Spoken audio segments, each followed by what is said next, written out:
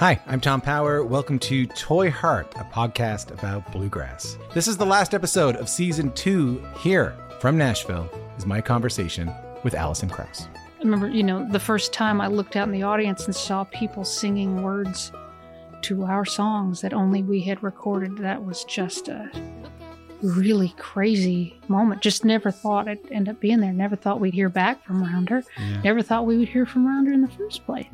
If this is your first time listening, you can hear full interviews with Jerry Douglas, Alison Brown, Bela Fleck, Larry Sparks, Jody Stecker, and so many more wherever you get your podcast. Thank you so much for listening. Later on.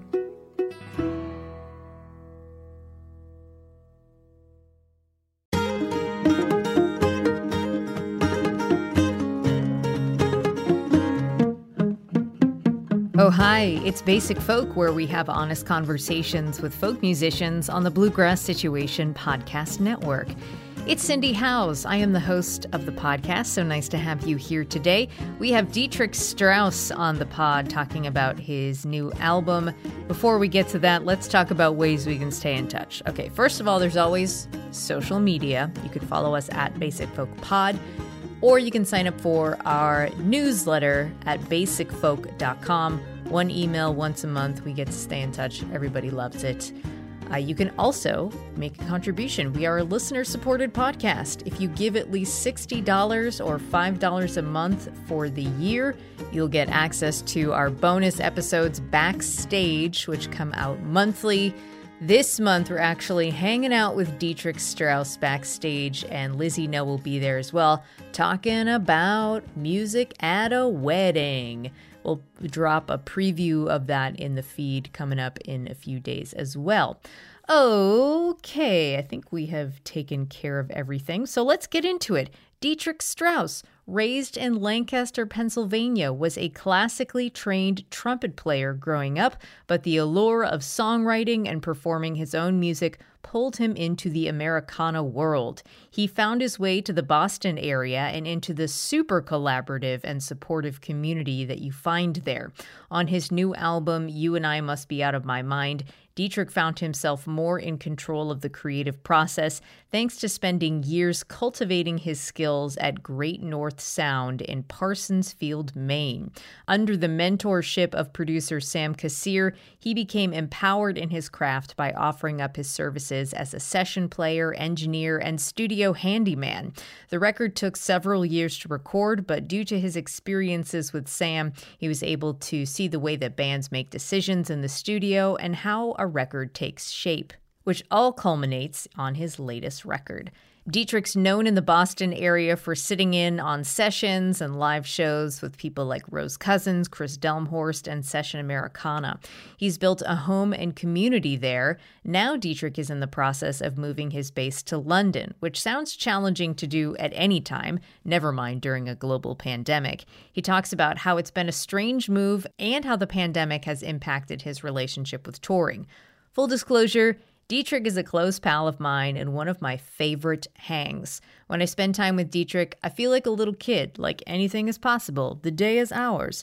His music gives me that feeling too. Hope you enjoy getting to know Dietrich and his perfect songs. We'll take a listen to a track from his new album, and then we'll get to our conversation with Dietrich Strauss on Basic Folk.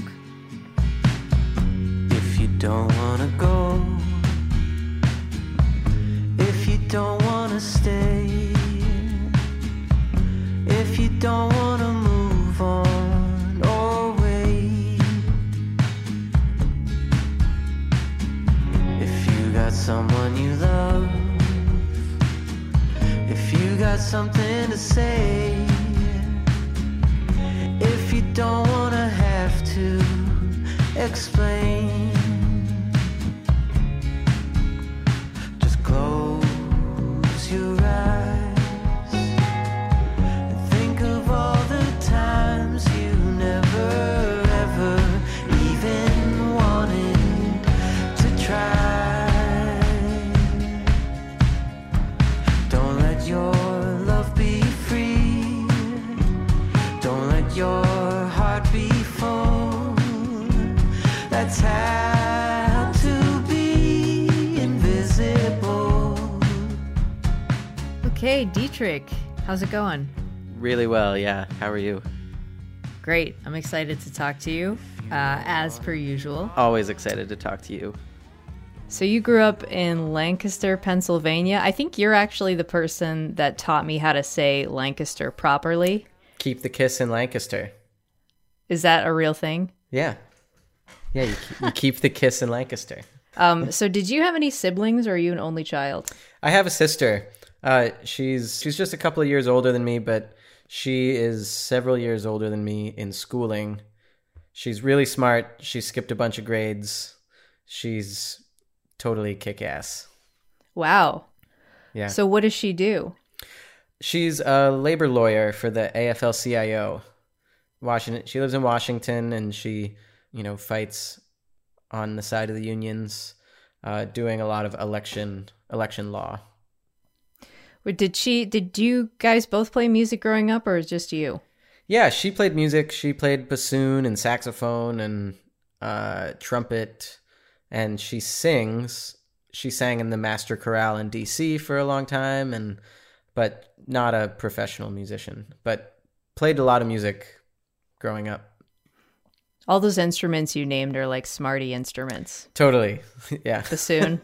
Bassoon. It's for high IQ required for that. Music in your house growing up, like how your parents related to music, and how were they as musical role models for you in terms of like not just like playing music, but also in terms of like listening to music and being a fan of music? Yeah, my mom, she was a piano major in college, and so she played piano. My dad played trumpet in the Penn State marching band, and he played... That is serious. I think he played... It is serious. It's a big marching band. I think he played in a funk band. This was the 70s, so who didn't, And right. he, my dad... because he played trumpet and I played trumpet, we would play trumpet duets, and then we all would kind of play Christmas carols and things around July 4th. No, just around Christmas. And that was kind of the scene. And then we had this dog, Jefferson, who loved to howl along with trumpets. So anytime we'd play trumpets together, Jefferson would come running from the other room and just start howling, So it was a pretty musical house. Let's talk more about like how they were in terms of like listeners of music, what they were bringing in, and what you learned from them in terms of like how to appreciate music. Yeah, my mom, she loved choral music, so she'd listen to sort of requiems and masses and things like that, sung by sort of big famous choirs, big recordings. A lot of them, all of that stuff is recorded live.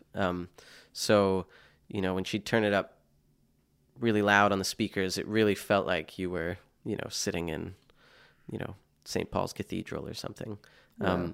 And my dad, he was the one that sort of started to play, more songwriter music. I remember as a kid, every Friday he would clean the house and turn on music, and so he'd put on the Beach Boys, and he had a Simon and Garfunkel record, and then we would we'd go to baseball games in the summertime, and driving back he'd put on a Johnny Cash album or something, and so that was kind of my first exposure to songs. So kind of between the sort of the epicness of the choral music and then the songwriter music, it's sort of kind of what they brought in listening wise. But I don't remember sitting down as a family or sitting down with the stereo in front of us and just listening to music. It was pretty social or in the car. I mean, we listened to a lot of music. You do something. I feel like I've seen you do this a couple of times with the trumpet. Oh, yeah. You play trumpet, but you said you played trumpet in church. And from my experience in church, like if there's a trumpet player playing, like nobody knows about it, all of a sudden there's a trumpet and oh my God, it's beautiful and the angels are everywhere. So I feel like I've seen you do something like that a couple of times. Playing at like at Passim, you'll playing from the back of the room. Right. All of a sudden we'll hear a trumpet and then it's like, what? Where are the angels? Is that something that you consciously are like, this is, you know, embedded in me from growing up and playing at church? You know, that's really funny. I've never thought of it that way, but actually I think that more comes from an impulse to not... The trumpet tends to be loud, and at folk clubs, nobody needs the trumpet right in their face. And so standing in the back of the room and playing, it also sort of feeds my social anxiety, or like my avoidance of feeling uncomfortable or awkward in, you know, a performance setting of just like showing up to play one song on the trumpet and standing in front of people. You know, it's easier to just pull the trumpet out of your case and play from the back of the room. But it is funny that you say that, because growing up, I started to realize that, oh, if I play music and I play the trumpet and, you know, sing in the choir, I can hang out in the back of the church up in the choir loft with all the, you know, with the choir and, you know, they usually have the most fun during church services. Like what goes on up there? I've always wondered. Oh, Cindy, I don't know if I can divulge those secrets. You have to be a, you know, part of the club to know. Man. I had a question about when you figured out that music was the thing for you, like the thing that you were going to reach for and the thing that moved you. How did you know to reach for music instead of something else? I think when I was in elementary school and middle school, I fell in love with playing the trumpet, and I loved practicing, and I loved playing in the band, and I loved, you know, how I felt. You know, I sort of went through two phases of this, because I went to school for trumpet performance to Syracuse for one semester, and then I dropped out. I just realized I didn't want to be a professional trumpet player. So I transferred to another school, and I wanted to learn other things. I got a degree in politics, and I thought maybe I would do something with that. And then, you know, that's when I really... Like a political science degree?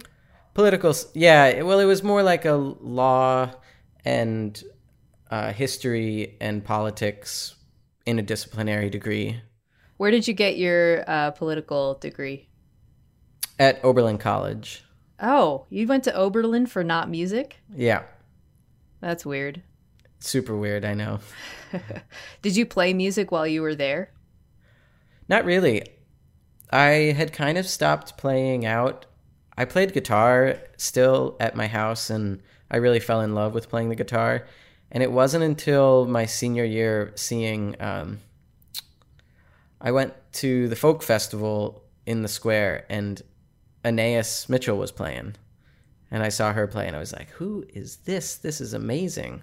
Mm-hmm. Like, you can do this with music. And that's kind of when I felt like I wanted to write songs and sing and do that. So after you saw Anais play, which I get it, she's incredible. I wonder how soon after that you decided to, you know, come to Boston to make music. I came to Boston actually in this totally random way. My childhood best friend was going to BU Law School, and my college girlfriend at the time was maybe going to get a job in Boston. You know, he was moving here, Dan was moving here for law school and had the van packed, and we had extra space. On a whim, decided to move here because it meant maybe I would get to see my college girlfriend in Boston. And I also didn't really have any other plans after college. And I moved into an apartment in Jamaica Plain next to Doyle's. I had studied abroad in South Africa. Across the street from English High School, there was a like an office park, and there was a sign up that said South Africa Development Fund. And I thought, this is great. Like, I'm just going to go knock on the door and see if they need any help. You know, I'd love to sort of reconnect with, you know, stuff in South Africa. And I knocked on the door, and there was a guy working there who was named Chris Blagg. And he told me that they didn't really have enough funds to hire anyone else. They didn't really have enough work for an intern. And then we got to talking, and I told him I was a musician. And it turned out he was a freelance writer for the Phoenix or the Dig or something. Yeah. He wrote down a list. This was like the third day I was in Boston. And he like wrote down a list of places and people to go see. And it was, you know, Passim, Cantab, The Lizard, go see Tim Gearin, go see Dennis Brennan. It was amazing. Wow, what a stroke of luck for you. It was amazing. It was great. Yeah. I still run into Chris around town. He's booking shows up in Rockport at the Shaylin Lou, and it's bizarre how, you know, randomly knocking on a door just sort of opened up music when I wasn't really looking for it.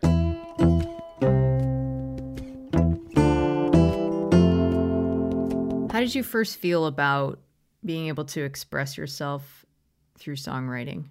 I think at the very beginning, I didn't think that as hard about it as I do now. And at the time, all I thought about was, I don't really want to play covers. I found it hard to find covers that I really wanted to play and stand on a stage and sing for people. I sort of was left with that feeling of, this isn't completely what I feel like saying. I thought the solution then was to try to write songs of my own that I would so wholeheartedly want to stand in front of people and sing. And that's been a sort of guiding principle in my process, has been to imagine, as I'm writing a song, to imagine singing it for people and how it would feel to sing it. I come and go in sort of how much it moves me to sing them for people, and it comes and goes in waves. But these songs are little friends that I've developed relationships with. Cute. Yeah. Like that. You have played sideman in a bunch of different bands. We actually met for the first time. I feel like I knew your name for like a couple of months or maybe like a year or two before I actually met you, but you were with Laura Cortese in the Dance Cards. Do you remember that? We went to like a super fancy sushi restaurant. Yeah. And I had like a gift card, and I was like, everybody's allowed to spend $20. Yeah. And you've been a session musician for Rose Cousins, Chris Delmhorst, Session Americana. What do you like about playing with other people in that capacity, and how does it impact your musicality? What I love most about being a session musician, working on other people's songs or music in a studio setting is how focused the mission is, or how focused the mission can be. There's a lot that goes on in order to set up shows and promote shows and get people to come to them, and live music, you have to put a lot of work in to get to play the music. With the session work, if somebody asks you to be a part of their session, you schedule it, and then you can right away start to listen to demos and think about sounds and think about sort of the creative process of it. And then once you get to the studio, it's all about creation and process, and sort of all of the distractions in the world can kind of be put to one side. When I'm in the studio, I feel like I'm spending every moment. It's really well spent, and my time is sort of all focused towards a creative end. That's overall what I love most about being a session musician, and why I'd love to continue doing it and do more of it. Specifically with those three artists that you mentioned, they're all great friends. And through the years, having worked on so much music together, there's a comfort and an ease that comes with years of trusting each other with our own music. They've all played on my records and sang with me on shows, and so there's sort of that camaraderie and trust that gets built over the years, and that just is, I think, fertile soil for creation and creativity. When it comes to touring and playing live shows, there's this great line in your bio. It says you first gained glimpses of the world outside classical music and academics, which is where you basically started in music, a very formative experience. You figured out what the world looked like outside of that while you were playing with bands in bars and biker clubs. So what was that transition like for you, going from like a classical music hall or a classical music situation to a biker bar? Well, the way that came about was I would play trumpet a lot in my dad's church, and the vicar at the church, kind of like the intern, he becoming a pastor was his second career, and before that, he worked as a musician, gigging musician. Mark Kopp was his name, and Mark then studied to become a pastor, went to seminary, and continued to play gigs with his band. But he asked if I wanted to come along and play trumpet in his rock and roll band, and they would play biker bars and yacht clubs and all kinds of functions around Lancaster County and the area. And this is when I was, 16 or something. And so that was kind of my first experience. Wow. Seeing music played in settings like that and having people dance. And thinking about like how the audience acts at like a classical concert versus like a rock concert. It's very different. Yeah. Having grown up going to church, there's a way music is both social and personal in the church setting, where, there's contemplative moments where the organ is playing or there's a performer singing a piece, a solo, and people sort of sit with their thoughts. And it's a very personal moment. And then there are these social moments where everybody's singing hymns together, and those sort of exist together, within the context of a church service. But then in the classical setting, you would show up and put your, nice iron shirt on and get your trumpet all ready and sit there, and everybody would be seated and quiet, and the conductor would start and you'd play, and nobody would do anything until the very end. That was what you had to do in that setting. And it was great to sort of take the trumpet and go to a place where, you'd play a song and then people would come up to you right away and start, asking you to play other songs or ask you to play different songs, or they would start dancing, or it was just much more interactive. And having that experience opened a door in my mind to see the way in which music fits into people's lives in so many different ways. Yeah. A couple questions about like pandemic stuff, in terms of like you have toured extensively before the pandemic. Then the pandemic happened, and then no one was touring, and now people are starting to play out again. For a touring musician, for you, like, how has the pandemic impacted your thoughts, your feelings, your relationship to the act of like going out on tour? Well, since things have or shows have started to happen again, and the possibility of touring is now on the table, I haven't really toured and done a proper, even 2-week tour. I've done long weekends spaced out over a couple of weeks, and that model feels like it fits a little bit better with my life now, post pandemic. I don't know if I really will go back to touring where I've got my month or 2 months blocked off, and I'm trying to fill every date. Part of that is because I think there's such a greater risk with touring now, because it could possibly go away at any second again if somebody in the band gets COVID, or if you have to plan these tours so far in advance, you just don't know if there's going to be another wave. You put all of that energy and time in, and there's increased risk, but the payoff isn't any much better than it used to be. Right. And so it's harder to imagine doing it that same exact way as before. Finding shows that I really want to do because it's maybe it feels a little bit more collaborative, where collaborative with the venue, with the other bands that are on the bill. So that way, at least you have this feeling like you're sharing increased risk, and that if it all gets taken away again, that you don't feel like you're just out on an island and that all has been lost. You've worked on something together, planning it, and you've developed it, so that way it's gonna happen. It's not just gonna get canceled and never happen.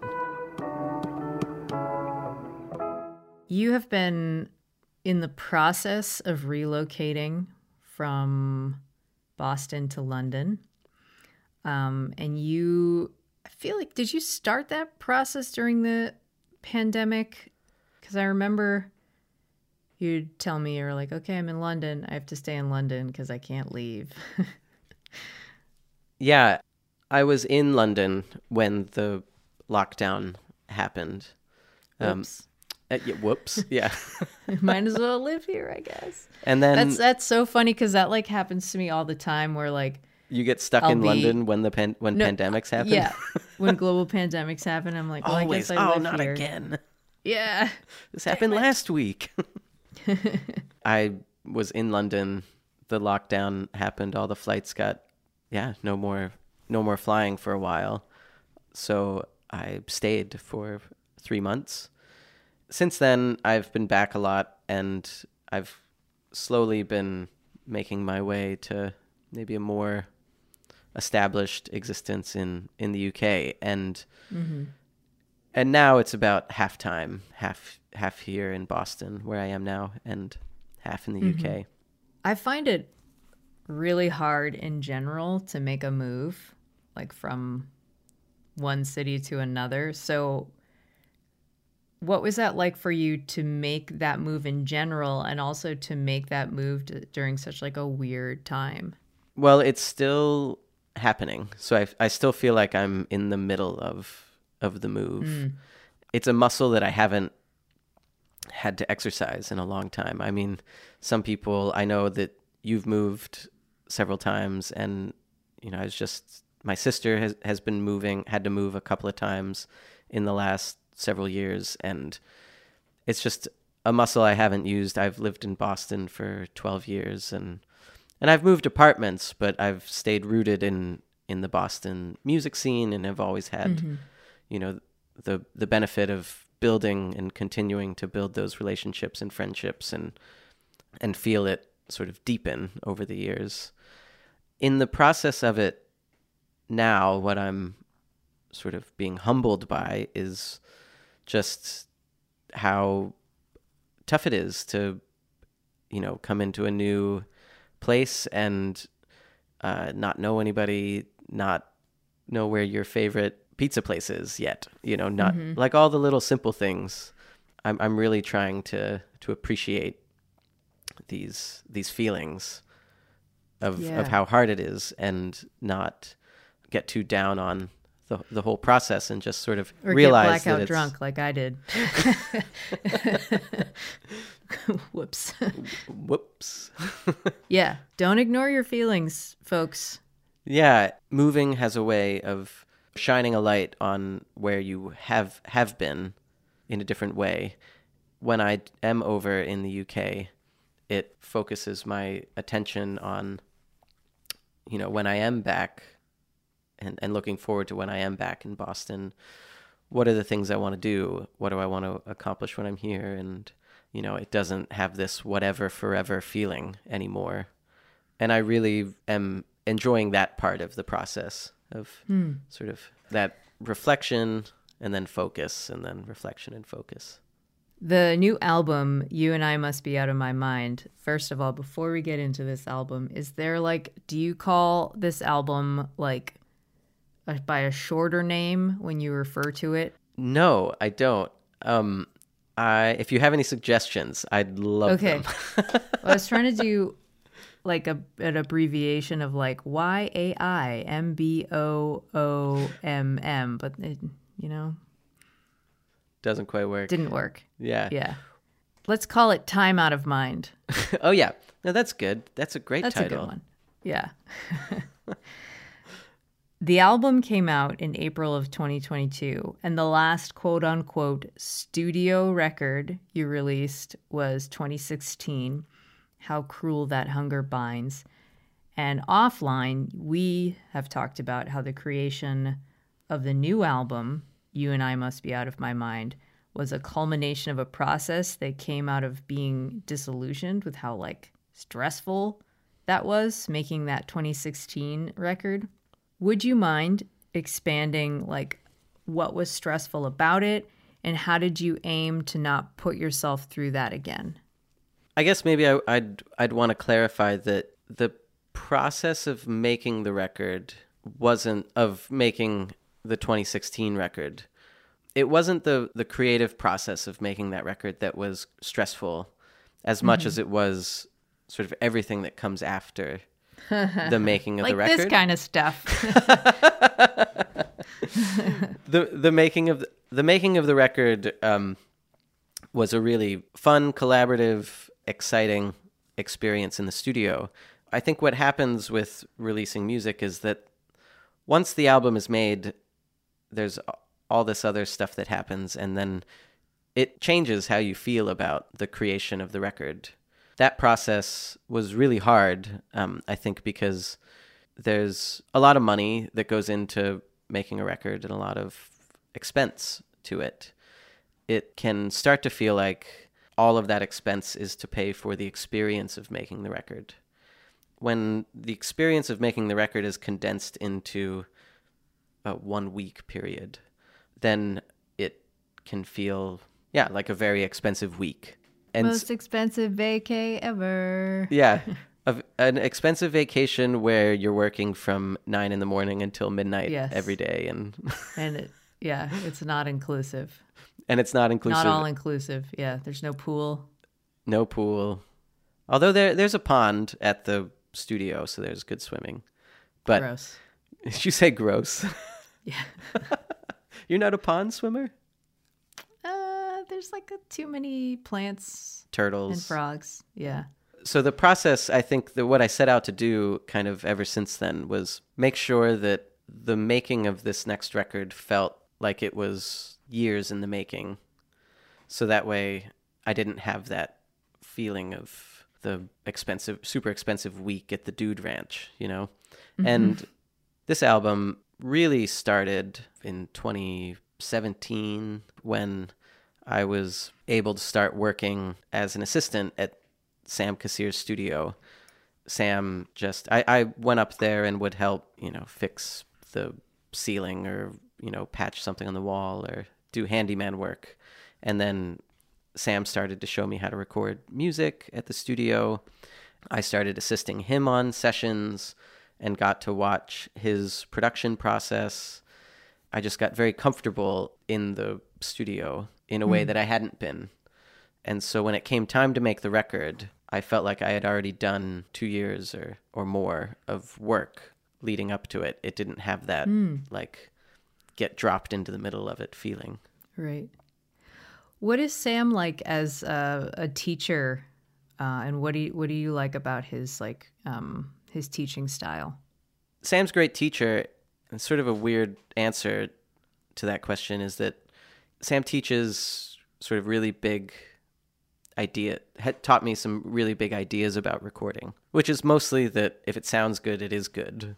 You can learn to use the gear that's in the studio.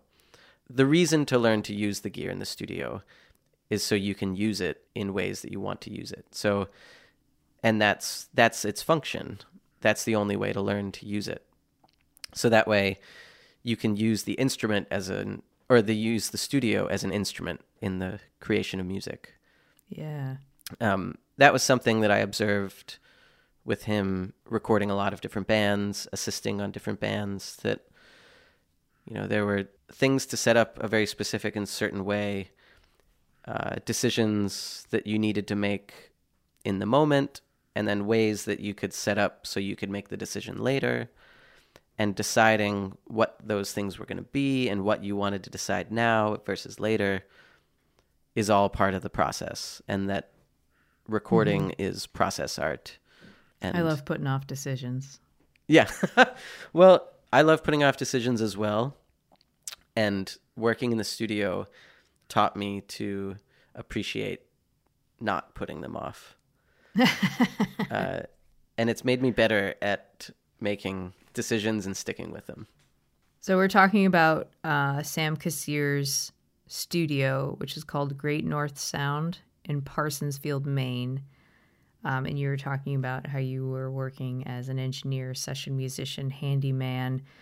Can we talk about the actual spot? Like, it's a pretty special place. Lots of great records have been recorded there, from Josh Ritter to Lake Street Dive, Laura Cortese.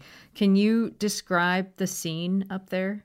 Yeah, it's a beautiful old farmhouse in the sort of main. There's a farmhouse style where the barns, each building is connected to the other, and they're sort of built side by side. And I think my understanding is that when it gets really cold and snowy, it's a way to be able to pass from the house, you know, over to maybe where, like, far out on the other side to the barn where maybe you have your chickens, and you can go collect your eggs and then come back into the house, so you don't have to collect Ooh, are they snow haunted? on your boots and everything. I think that's my understanding of how these New England farmhouses, why they're laid out that way. So there's a big barn on one end that's right now it's being renovated. Then there's a mud room, laundry room, and a kitchen. And then the main house where the control room and living room is. And then next to that is another big barn where the live room is.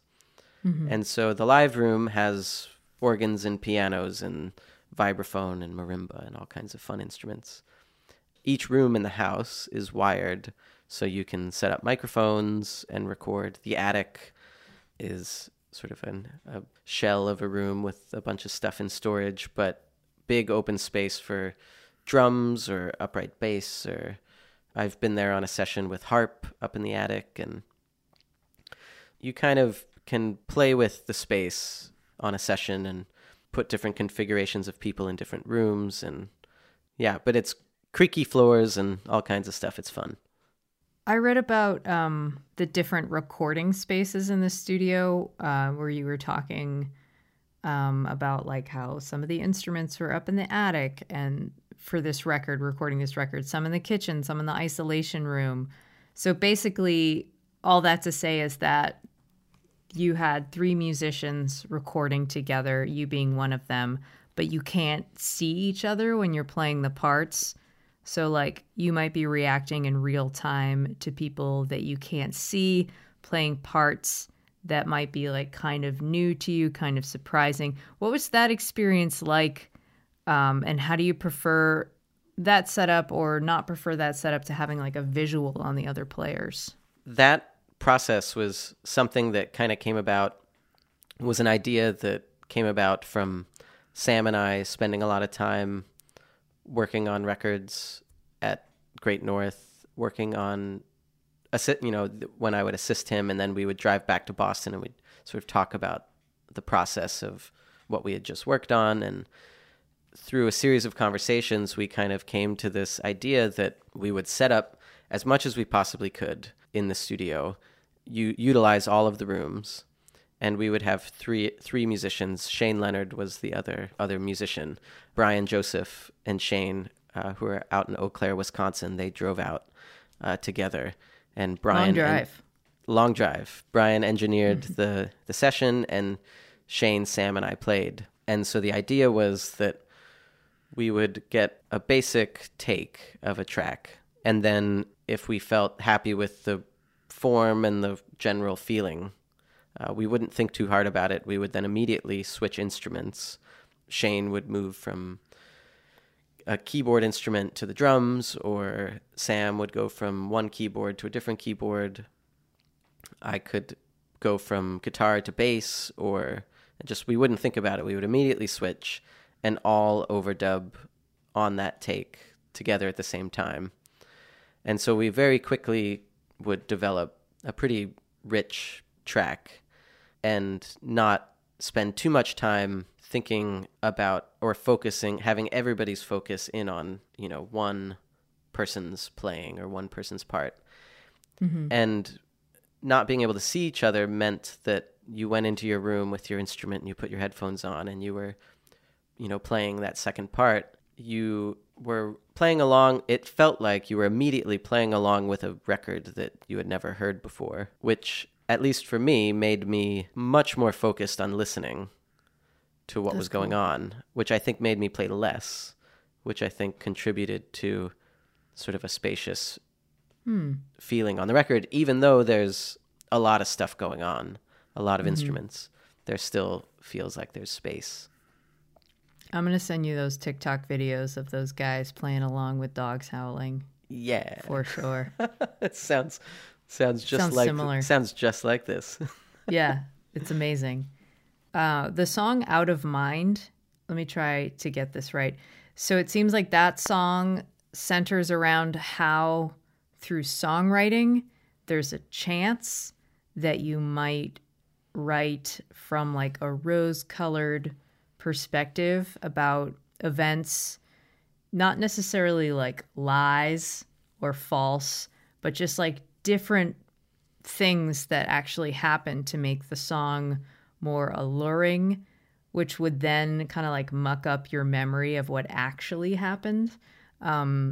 You said my experience of the world and the people around me is far more complex, and I don't want to live inside myself in such a way, which this is such an interesting byproduct of being an artist. And I'm wondering like what conclusions you've come up with in order to like maintain truth in your life, or even like what kind of discussions you've had with other artists on this particular topic.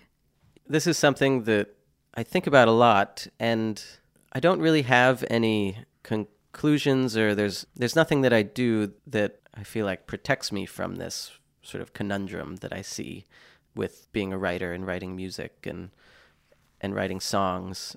When you're writing a song, and if you have sort of the listener and the audience in mind, as which I often do, I just know that I'm making decisions about what goes in the song based on what I imagine the listener and the audience might be interested in addition to all of the things that I want to express, or the feelings that I have that I want to put into the song. I just want to be really honest with myself about what the song is and the process of writing a song in its entirety, how it shapes the final product. It's not that there's a way to stop yourself from misremembering things or writing one version of a story into a song, but I think being aware of that as having a force on your life, I think it's really good for artists to be honest with themselves about that. Whether that stops me from writing certain songs or changes the songs that I write, I'm completely fine, and I accept that. That's just the way that I want to do it, because it doesn't feel healthy to me personally to not be honest about that. I was at a friend of mine's house one time, and her husband is like very emotionally intelligent. He's a social worker at the VA. And, my friend and I were just like talking about some kind of problem that I had going on. And he pipes in, he's like, well, it's all about the story that you're telling yourself. So it seems like this is a battle for like every human being, but it's so interesting to think about that an artist actually has like a record of the story that they're telling themselves and how that like ripples out into the world. Absolutely. There are memories that I put into songs where I change the details, and it may be as simple as changing the color of something, or, because it just works better in a song for something to be Right, blue than green. And it seems like a simple, that's a simple version of what I'm talking about, but it is still part of what happens of changing your story and changing your memory actively. This makes me think about the beginning of our conversation. We were talking about when you first got into songwriting, because you're like playing cover songs and some of the song resonates with you and another part of the song doesn't resonate with you. So I'm wondering, like, when you do come across those little changes or those details that you've changed in your songs, if like when you're performing them, if you're like, oh, I'm saying this is blue, but it was really green.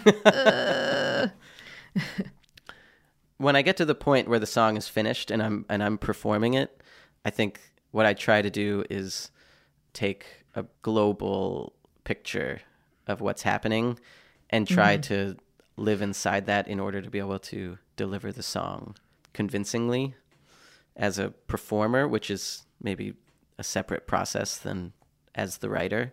I think at this point I've also thought about this so much that I've accepted that I can say blue and what I know is green. Mm-hmm. It's up to the audience. It's up to the person hearing the song to determine what it means to them. It kind of doesn't matter what it means to me anymore. Yeah. Oh, that's so true. What an interesting topic. I could go on and on about that.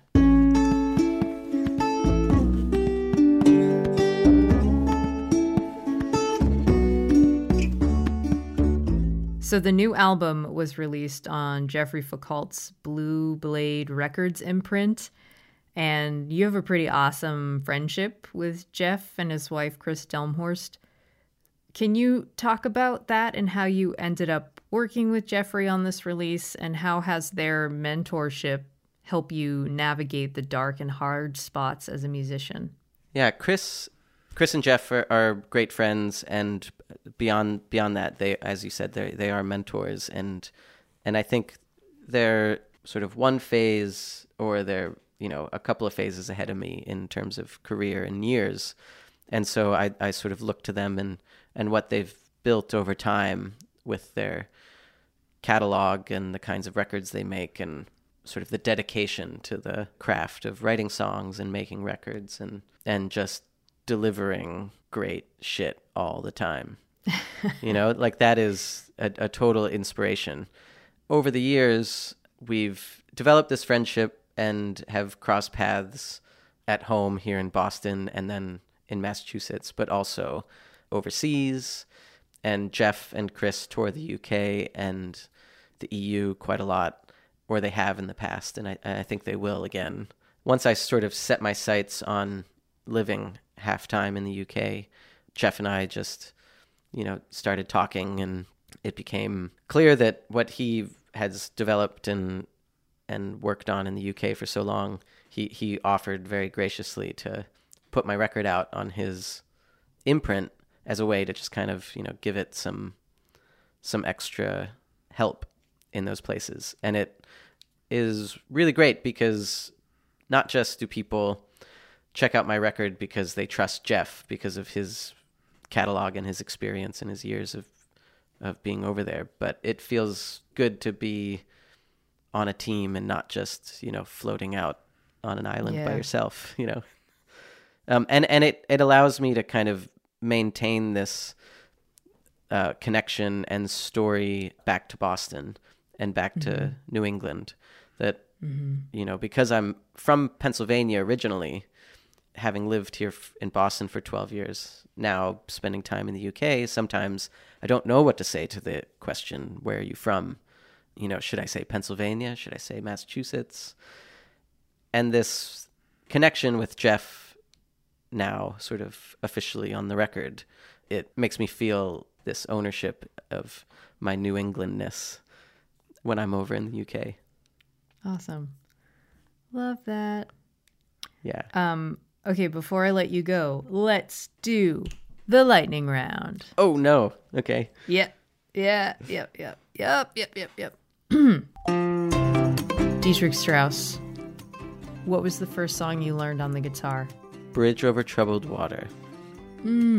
Wait, no, I'm pretty sure it was like one of those, the songs you had to learn in school, like, you know... Hot Cross Buns? Hot Cross Buns. I think it was that.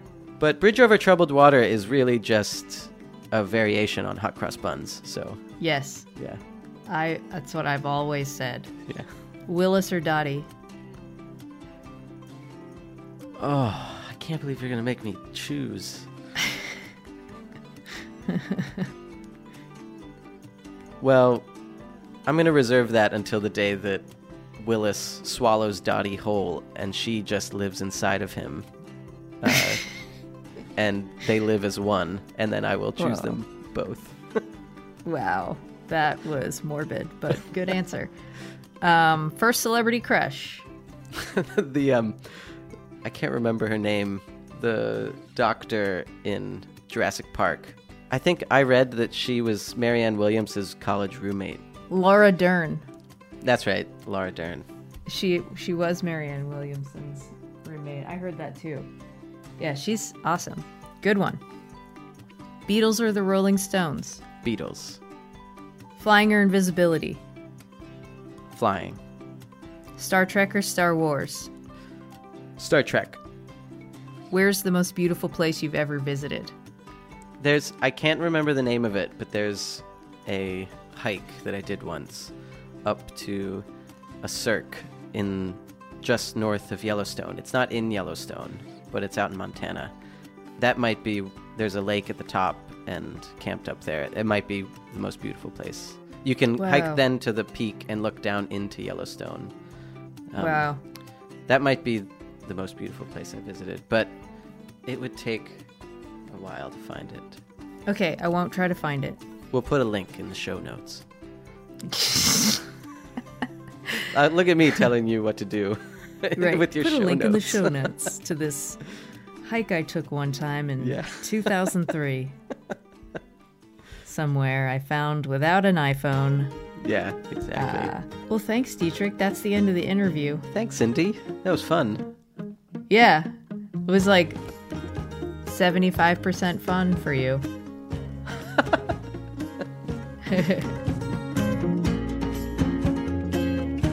This episode of Basic Folk was produced by me, Cindy. Our music is composed by Alex Stanton. Basic Folk is on the Bluegrass Situation Podcast Network. You can find all of our episodes there. You can also search for Basic Folk on the SiriusXM app. You can find us wherever you get your podcasts or at basicfolk.com. All right. Thanks for checking out the pod and hope you have a wonderful rest of your day. All right. Take care. Have a good one. Bye.